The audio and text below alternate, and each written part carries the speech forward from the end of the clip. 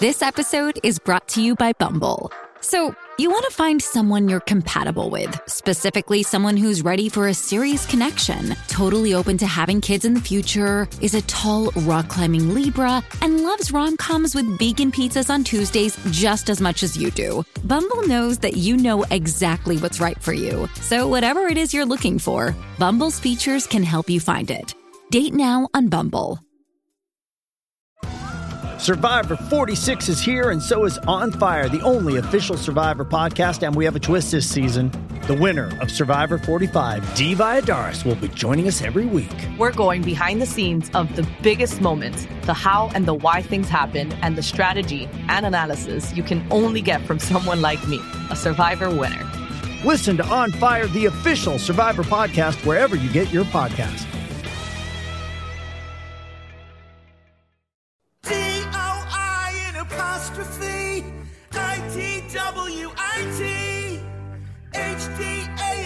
HDANNY and JENNY.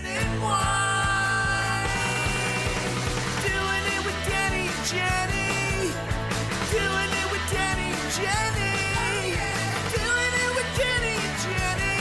It's a revolution in podcasts. Every time I hear it, I find something new. It's like Radiohead's Paranoid Android, you know. I feel like it's like when I watch Airplane, I always catch something new. Yeah, no, it's complex. Thank you, Eli Braden, for taking time out. Yes, big thanks to Eli Braden for taking time out of his busy schedule of writing songs about Robin's titties. Robin Quiver titties, and to lend his talents to us. And look, sometimes we'll do a little riff at the beginning of a show because, you know, frankly, we know the guest can't carry it. And you know who I'm talking to. I don't think we have that problem this week, do we, Jay? I feel like we're cool this week. Yeah, I think we hit a home run this week. Yeah, we hit a home run.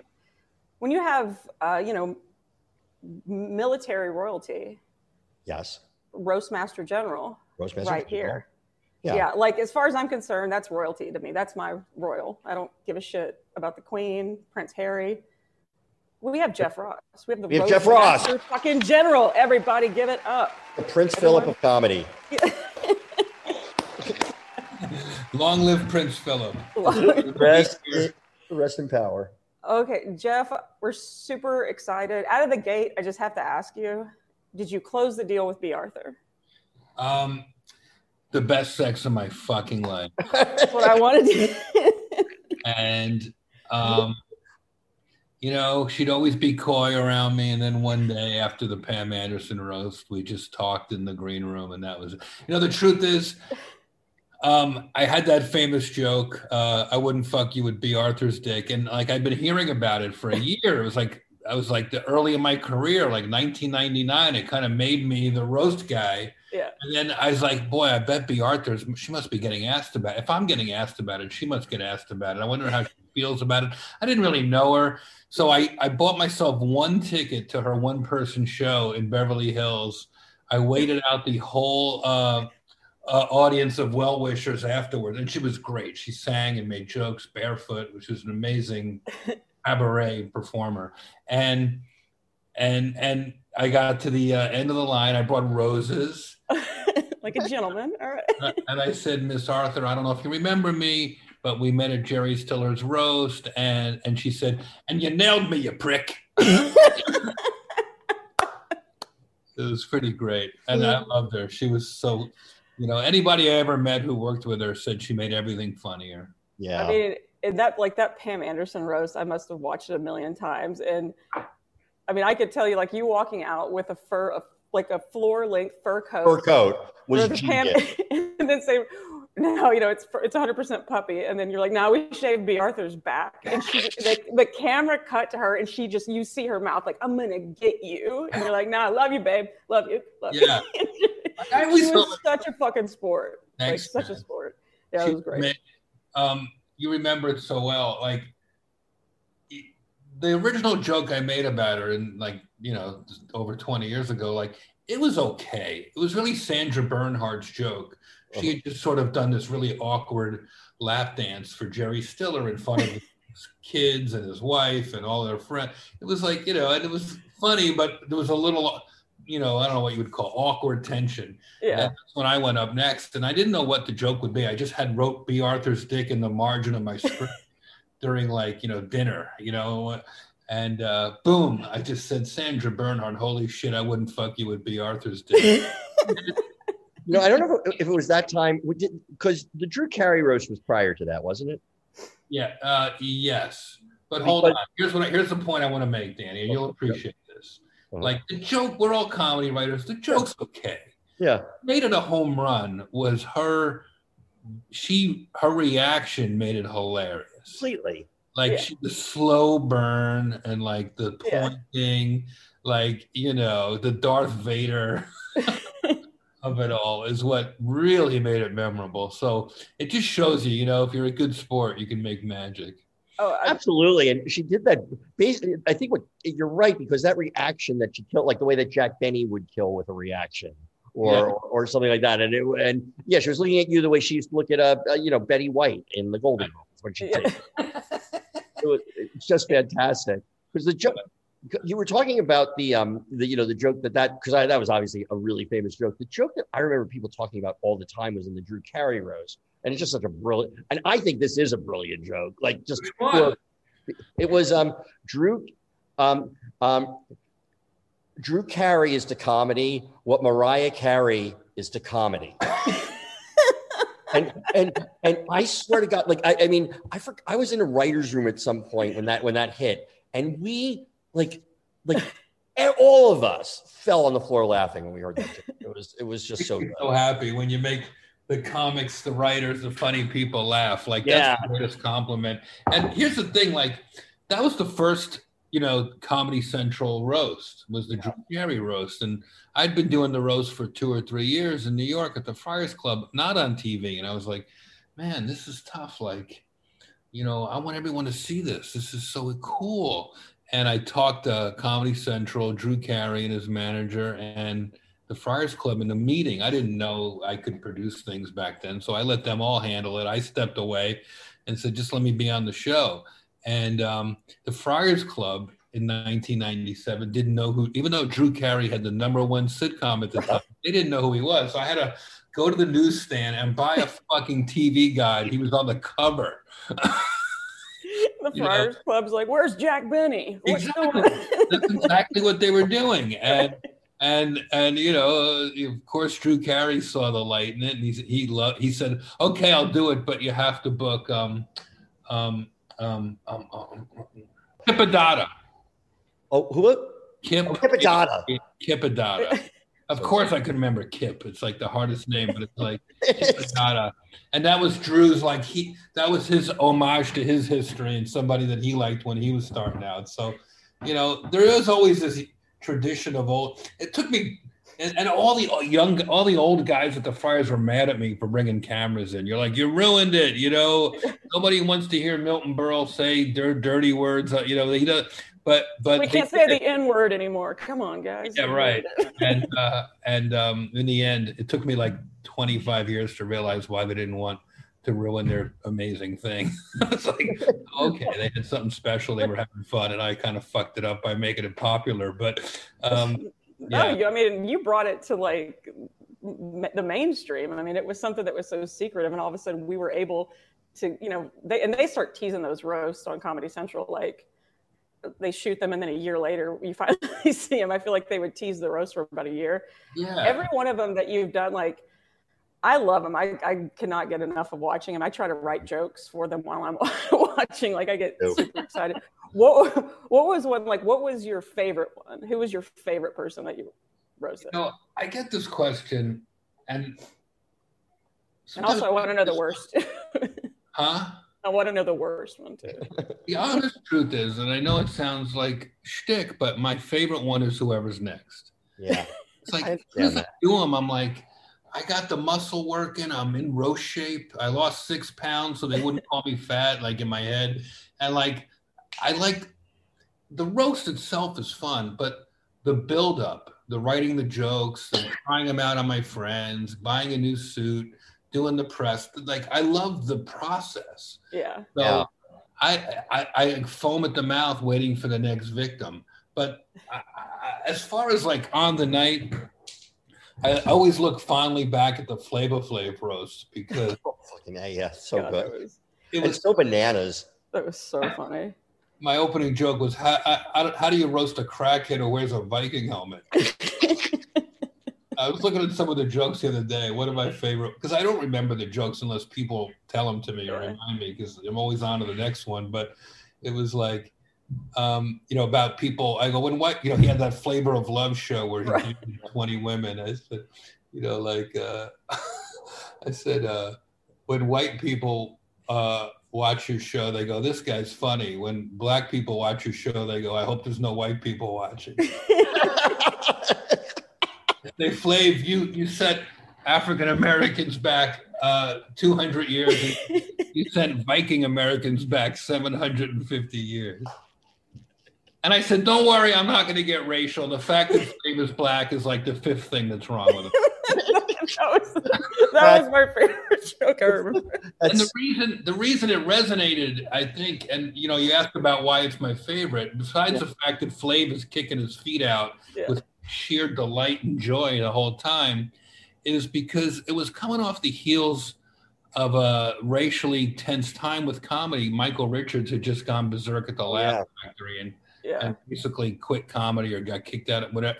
And it really bothered me because he wasn't really a comic. He was an actor acting like a comic. And I said, let's see what happens if you put, Jimmy Kimmel and Seth MacFarlane, let's throw some professionals in together and use it as something that brings people together.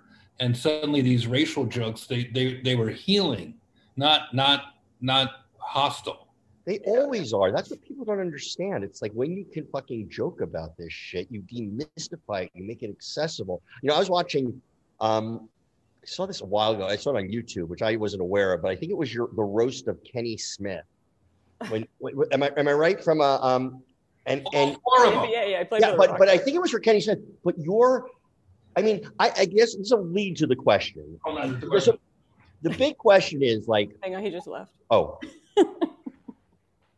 And the door was open. My big question, which I'm leading up to, is: are you ever afraid when you're going up there with, what you're about to say?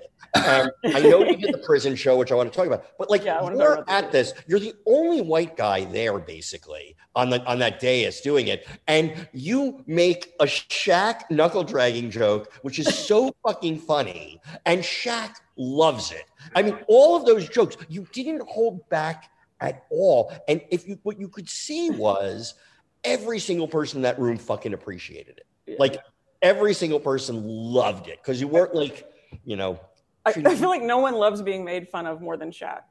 Shaq, he gets so excited when somebody said he's wiping tears. He loves being made fun of. Here's the Shaq story. Please. I'll go back to that early roast I did.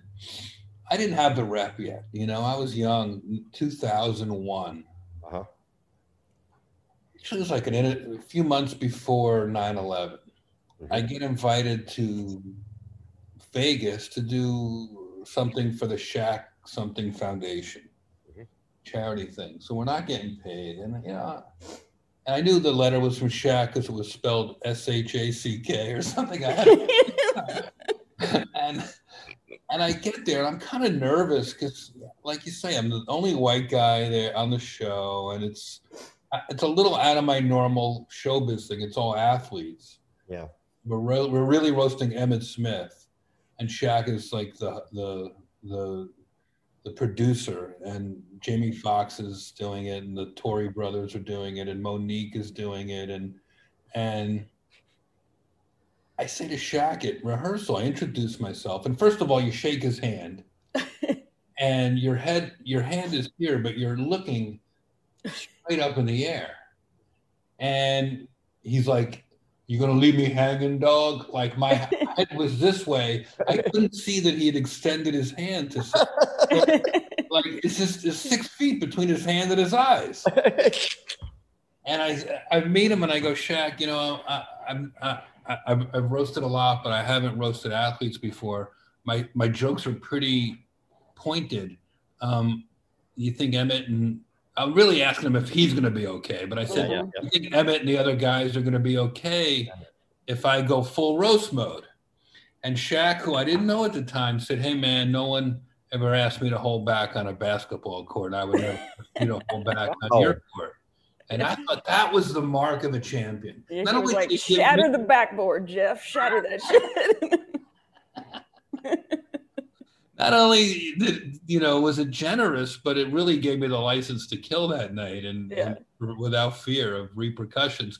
And even though I didn't get paid, Shaq called me over to the craps table after the show. They were playing. I walked to the casino. I see like 30 people crowded around a craps table, and I had no money. So but I saw Shaq winning, playing craps. So I said, this is, if my dad was alive to see this, it's like a real Rat Pack moment in Vegas, like freaking Shaquille O'Neal towering over a craps table. So I pulled out $100 and I said to the pit boss, like, just cover all Shaq's bets for like $2. Like I want to win if Shaq win. I want to be on Shaq's team. Yeah. And 30 minutes later, I had $2,000. So I'm like, yes, that's amazing. Shaq was a good investment. That's what you got. Fun stories. I don't think I've told that one. That's amazing. Did the dice in his hands look like Tylenol? I mean, like how small? Shaq. I don't even know how they found the dice in his hand. And since then, I've done a bunch of roasts with Shaq, and he really is a class act, and he's funny on his own right. Yeah, he is. I just heard him on I heard him on Kimmel. I'm not Kimmel on the Conan podcast, and it was a great interview. It was fantastic. Oh, I love watching him and like Charles Barkley on TNT. They don't give a shit. They genuinely could give a shit. They're so entertaining. Who was someone? It was Kenny Smith and Charles Barkley and Shaq at All-Star Weekend. Oh God, but that was last year, right before the lockdown. That's where all the ball players saw each other basically for the last time before they all got COVID or whatever. And that was really fun. Charles Barkley, I said something like, "You look like the type of guy who puts his whole mouth around the water fountain." And Shaq was dying laughing, and the whole thing was great, man. Those inside the NBA guys have a great sense of humor. Oh, they do, really... and that's why it's so successful, because you want to be at that party, you feel like this is like, I want to be on the couch around them as they're giving each other shit. That's what it feels like. Exactly. So I'm going to double down now on my "you're afraid" question, and are you ever afraid? People talk about doing I hate when people talk about a performance that's brave. It's like because somebody pretended to have AIDS or didn't wear makeup or something. Yeah. It's like, oh, that was so brave. But I would suggest that doing stand-up comedy in a prison feels brave, and confronting in a funny way the fucking Nazis there and your 6 million joke, which is so fucking were you afraid in that scenario? Or no? Or did you feel so protected? Danny, I'm still afraid of those fucking guys. They're all on parole. Can I just say a sidebar, a fun fact about this? When I watched your special, and I'm like, I was so excited to see it. It was like a Johnny Cash moment. You're going in the prison, you're going to watch. And then I'm sitting there going, wait, that prison is 30 miles from where I grew up, my hometown. Oh, Brazos County Jail. Brazos County. There is a mall in Lake Jackson, which is the town right there. We would have to drive past that prison. And every time my sister and I would be in the car, my mom would be going, and then you see all the fields that they would have to work in. Because it wasn't like a hardened prison. There weren't hardcore. Oh, there were. Here's what it was. But my mom always would stop at the sign that said, "Don't pick up hitchhikers," and she would kind of push my sister out of the car. I was that's so tattooed in my head. And then there you were performing for him. I'm like, that's fucking hysterical. Brazos County. The interesting thing, and a credit to your old neighborhood there, Jenny, is we wrote to hundreds of jails and prisons all over the country. And Brazos County Jail, at the time, Wayne Dickey was the jail administrator. He's now the sheriff of that county. He had the foresight. He was president or high up in the American jail, the the corrections. Their organization. Oh. And he understood, even though they, it's Texas and they take jailing very seriously, he understood the benefits of me coming in.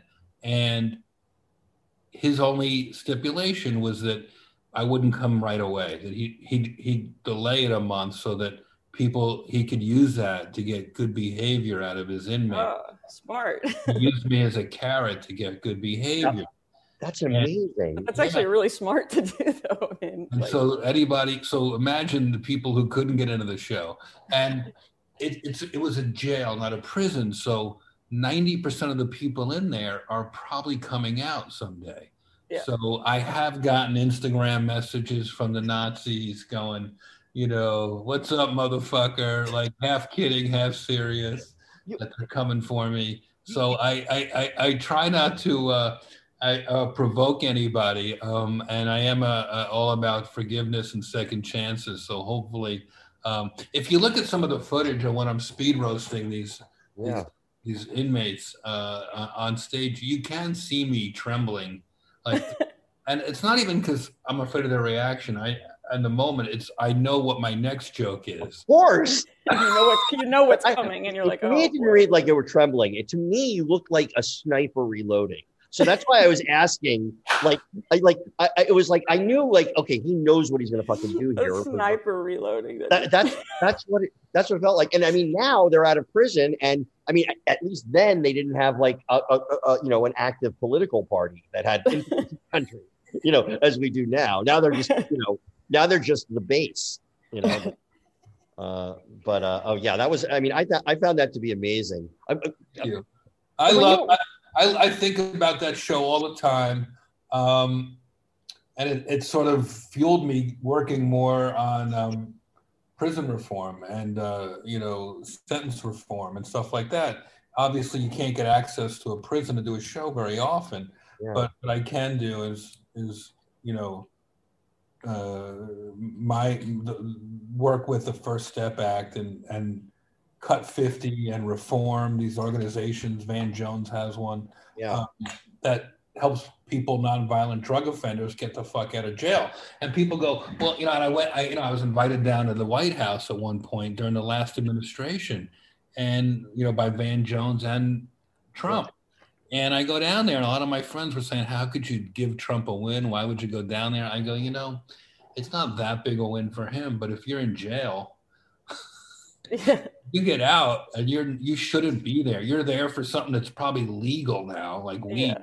And you weren't helping Trump, you were helping the inmates. I don't give a flying fuck who the president is if you got a 25-year sentence for selling weed in the 80s or whatever. Yeah. So, I did learn a lot. I didn't go to Brazos County Jail to make a point. I went there because I thought it'd be funny to make fun of guys in orange jumpsuits. But while I was there and researching the act and meeting the women that were incarcerated, and I learned so much that it made me sort of, it changed me in that way. Yeah, it's kind of amazing what happens when you meet somebody, when people aren't part of the other or any group, and you're just there and say, oh, you're just a human being. You are, you're a violent human being with a lot of swastikas all over you, but you're still a human being. I get it. But. One thing, when I was researching, how to perform in a jail, there's a lot of rules. And is that a YouTube video? It was was there a book? Did Johnny Cash just write there's no book, and a lot of it I didn't learn until I was on the job. But ahead of time, I talked to some prison reform advocates, and the first thing they did was correct me. Say, when you're there, don't say inmates, don't say prisoners. Say people that are locked up, people that are incarcerated. And as soon as you humanize them, not only is it better for the world and better for them, but it's funnier too. They're people just like us, and they made them vulnerable. And my way in with it, if you can laugh at yourself, one step closer to freedom, mental freedom or physical freedom. And people look at that show and go, oh, you were brave to do that. And I go, fuck yeah, I was. Good. I had a big Jew fro. I had to shave it before I went in there. I didn't want to look like their fucking lawyer that, No, you don't want to look like Nazi propaganda cartoons walking into there, you know. Like off camera, how many guns were pointed? Like, did you feel safe? Were there like crazy? That's the other part, Jenny. There's no freaking guns inside.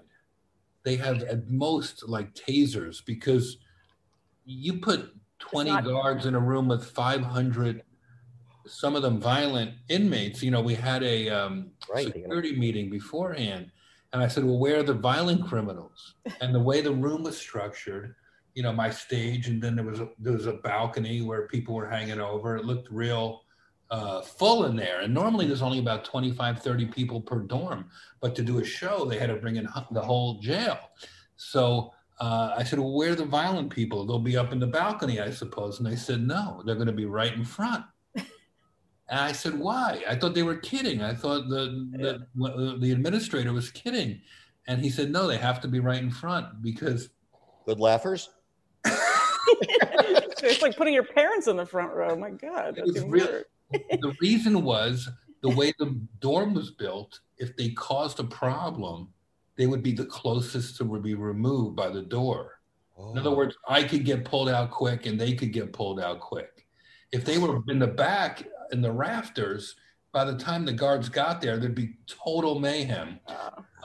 You know, trying to get them out. They'd have to bring them through hundreds of guys. So, and I still didn't believe it. So that's why if you watch the show, I walk out and I go, where are my murderers at? And just really testing if they were fucking with me or not. And of course, 3 guys in the first 2 rows go, right the fuck here, dude. So, yeah. Intense show. I heard it's on Paramount Plus now. If anybody wants to watch Jeff Ross roast criminals, we're going to put all these links on, but you definitely have to watch that. It's great. Yeah, if you haven't that seen was something that I had so much respect for. For you actually going to a prison where I feel like most people are like, hey, I did a show in 2 nights in Philly, and that was the scariest show they did. Although to really go back to Danny's question, the most scared I ever was roasting Mike Tyson at the Charlie Sheen roast. That was much more scary. That makes sense. Also, he was a great laugher. He seemed to enjoy being roasted. But I remember I thinking and then saying, like with his tattoos, like, I'm not going to go too hard on you, Mike, because if you're willing to do that to your face, imagine what you would do. Oh my God. That was also, by the way, was that the roast that you pretty much saved the situation? No, that was the Trump roast. That was the Trump roast where he just died. And I heard in the room it was even worse. 2011. Mike, the situation from Jersey Shore. Yeah. Did you see this one? I don't know how much you remember about that. This one I don't remember as much because I remember I have an aversion to Trump, so I probably watched it with half an eye. But tell me what happened. I remember they put a ban on your computer, Danny. You weren't allowed to watch it. I did. I've been. But what happened was, and I was a producer on that show, and we wanted to bring in relevant, fun names, not just for the press, but because you want good targets up there. Yeah, fodder. Yeah. We're literally thinking like Trump, like hair jokes, a couple of how much can you do? So let's get the situation and Larry King and some other people that we can roast to make fun of. Yeah. So that, and of course, the show's going well, but it's not going great. Mm-hmm. Trump's kind of stiff with the laughs. He's enjoying it, but he doesn't let people know that. He wants to play like villain. And the situation goes on. And we wrote him a really self-aware, funny speech, the writers did. And the Jersey Shore, Mike's situation, and Snooki and all them, that was all, oh, shit. I lost my Zoom for a second. Oh. Are you back? Oh, here it is. Yeah. You wrote the situation like I'm sure you guys. I know the work you guys do, and you wrote him a great. You guys have produced enough TV to know you want everyone to kill. Of course. You don't book people to bomb. Of course. Right. You know how hard it is to book the next year if somebody bombs on. So we write this great speech. He's the number one TV star in the whole world right now, him and Snooki. And right before he goes on, he says to Snoop, and I only heard this afterwards from him, but he says to Snoop, like, I'm nervous, like, about reading the teleprompter. Just about reading, maybe that was.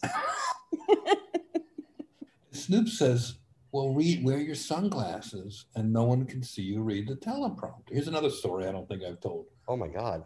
So the situation puts the sunglasses on. Now, there's nothing douchier than wearing sunglasses. Only Snoop is like one of 3 people in history that can wear like sunglasses. Right? Like most people put sunglasses on, they are no longer funny, right? Right. Of course not. Right? You know, Gilbert Gottfried can't even be funny with sunglasses. So now you got the situation just being douchey. Yeah. Trying to do like sarcasm, which doesn't play when you're wearing, like, none of it worked. And the crowds, it's a New York crowd. It was our first New York roast because Trump wanted it in New York. So now they're not like a paid LA Hollywood crowd. Yeah.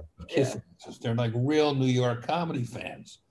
And he starts to tank. Then another joke tanks.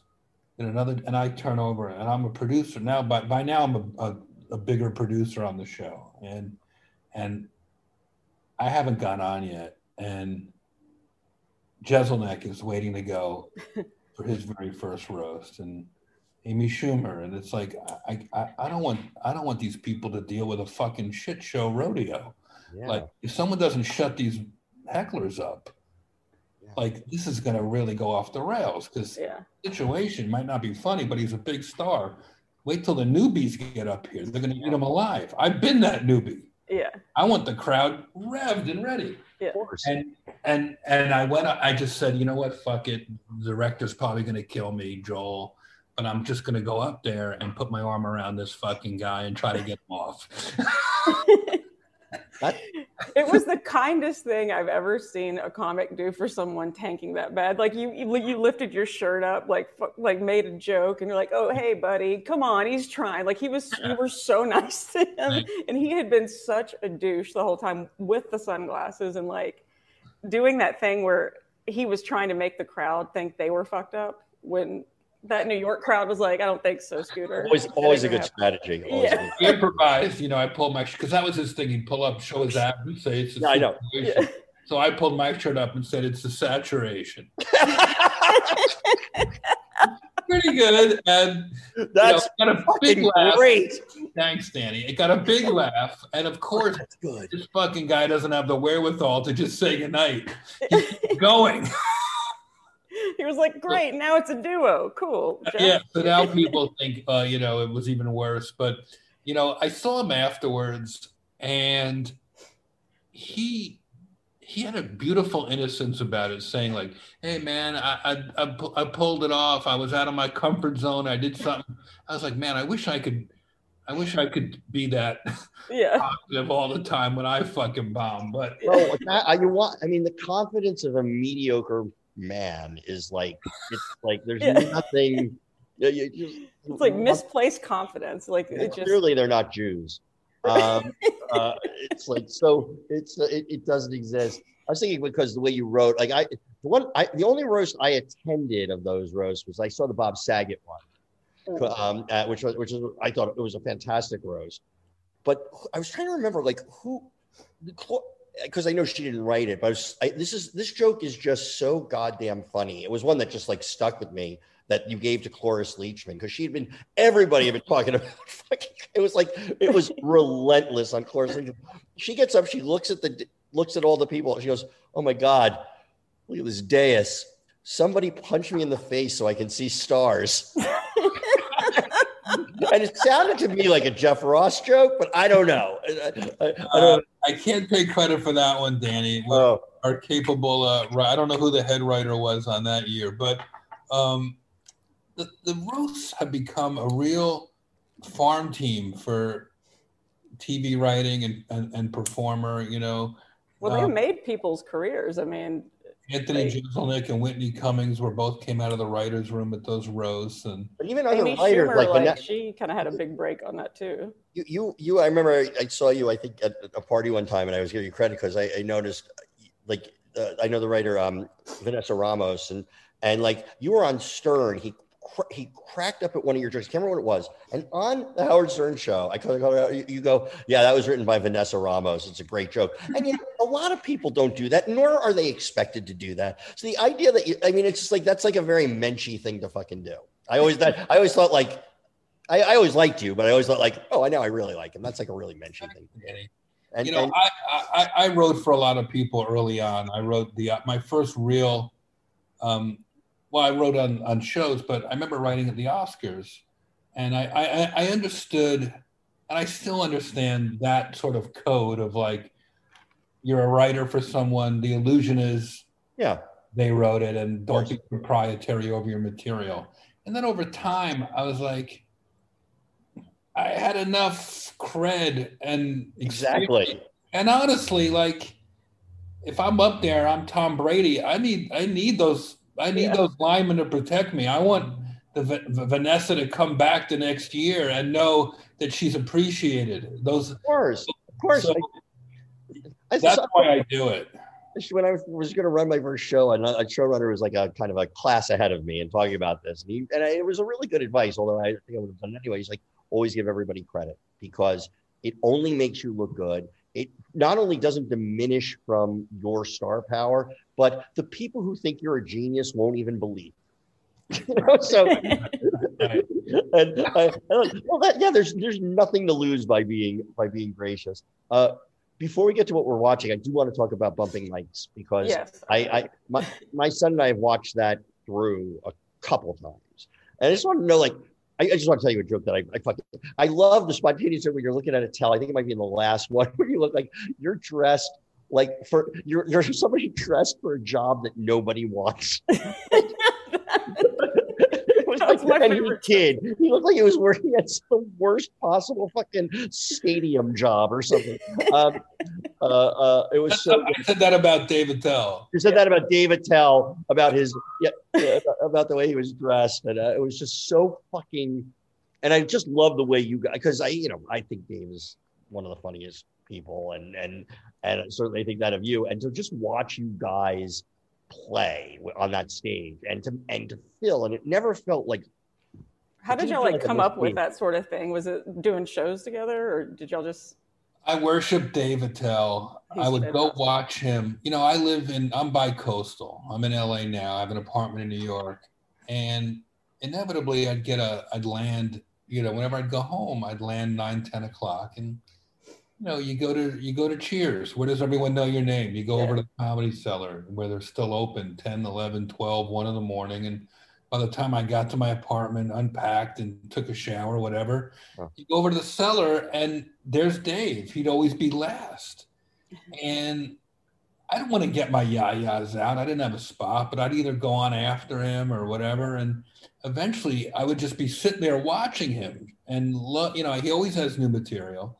And he would sometimes just start talking to me from the crowd. And couple times I just went up on stage and sat next to him at the piano while he went on. And I would just sort of laugh and set him up and throw out little jokes here and there until, one time I just stood next to him. And next thing you knew, we were going tit for tat, joke for joke. And, most acts have a rifle or a musket. Yeah.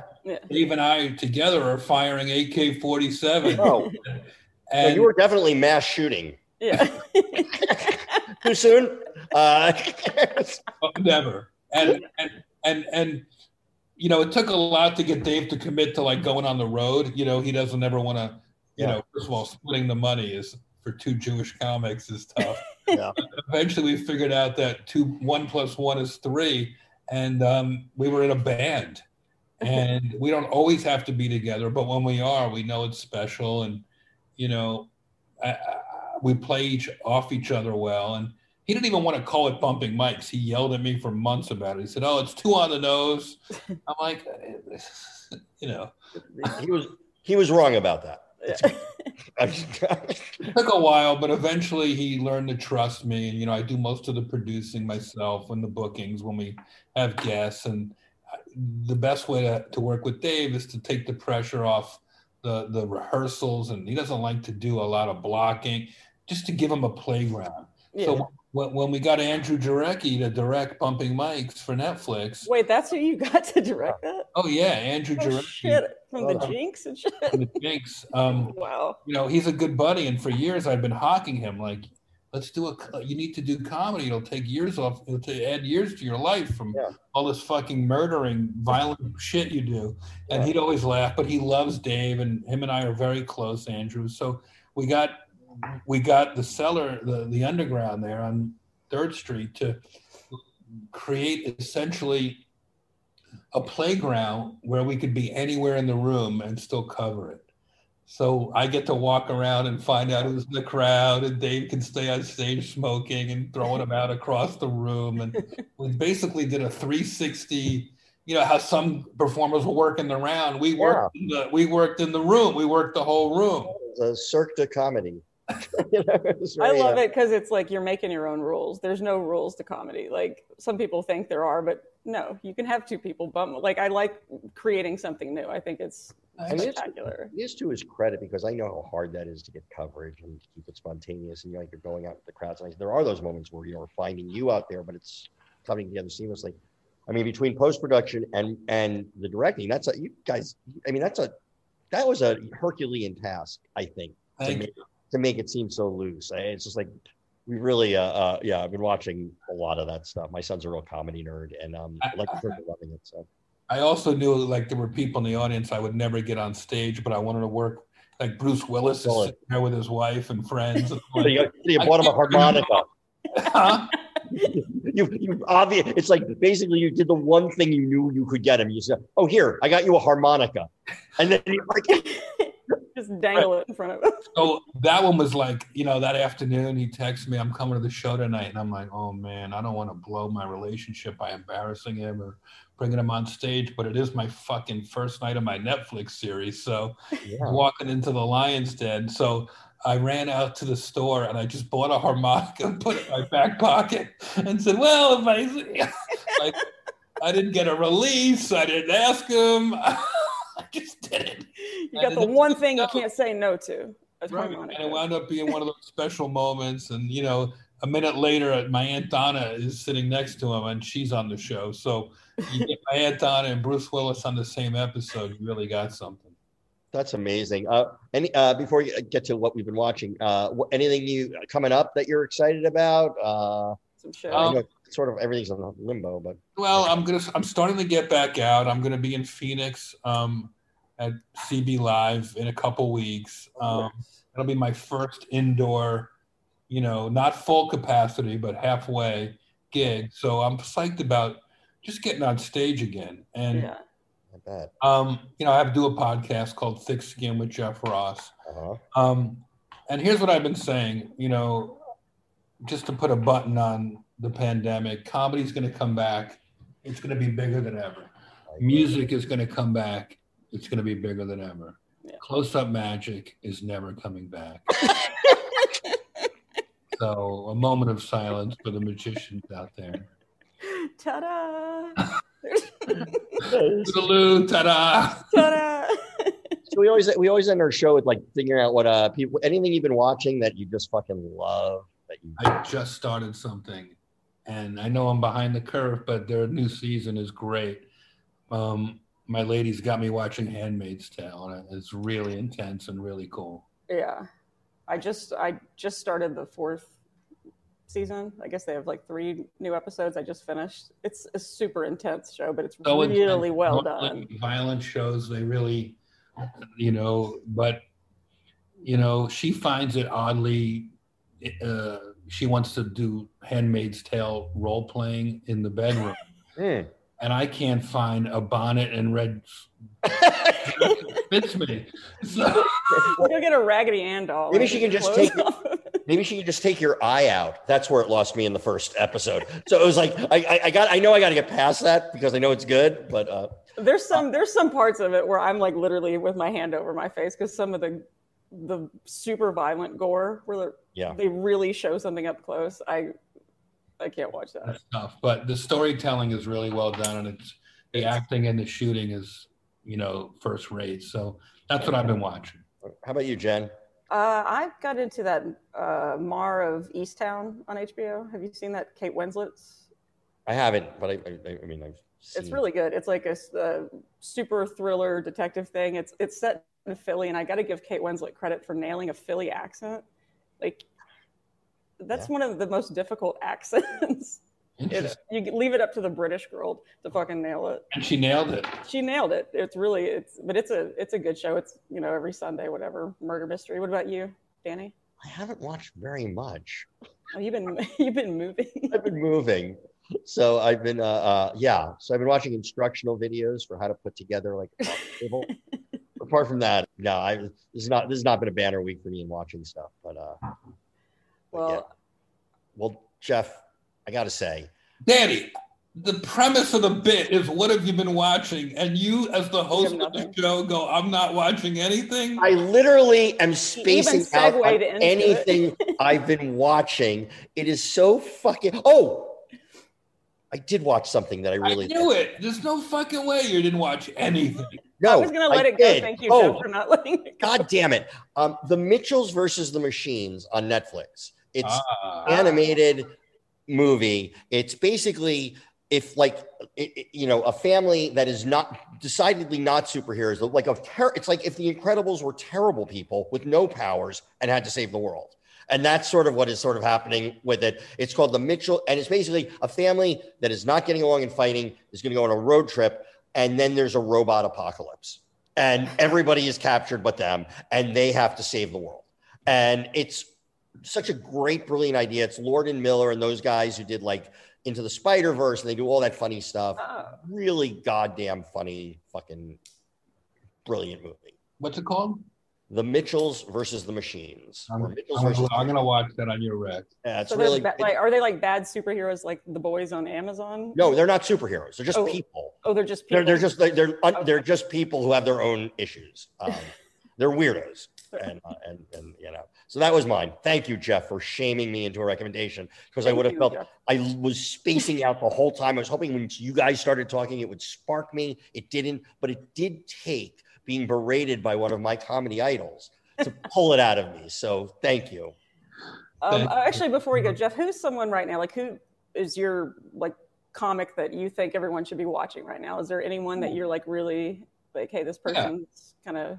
Yeah, there's a lot of people I could mention, but I was doing a pop-up outside show this weekend, and I stopped and sat with my friends to watch Tim Dillon. Oh yeah. And he really, really made us laugh hard. He is a hit podcast and he's a really funny comic. Still a young guy. He's on tour right now, and Tim Dillon really is somebody I would look out for. All right, definitely. And I'm going to take that recommendation. Yeah. We can't thank you enough. We can't. Of course, my pleasure. Thank you. Love both of you guys. Thanks for all your fun questions and. Yeah, love you back. Love you back. Way, and love the Guantanamo Bay shirt. That's another place I've been that I've been scared. That's right. You were at Guantanamo Bay. It was the greatest show of my life. Couldn't get off stage. Captive audience. Maybe that's your new thing. Maybe next time it's like a mental hospital where we have a theme. Thank you, Jeff. Thank you, Jenny. Thank you, Guy. Thank you, Guy. Bye, you guys.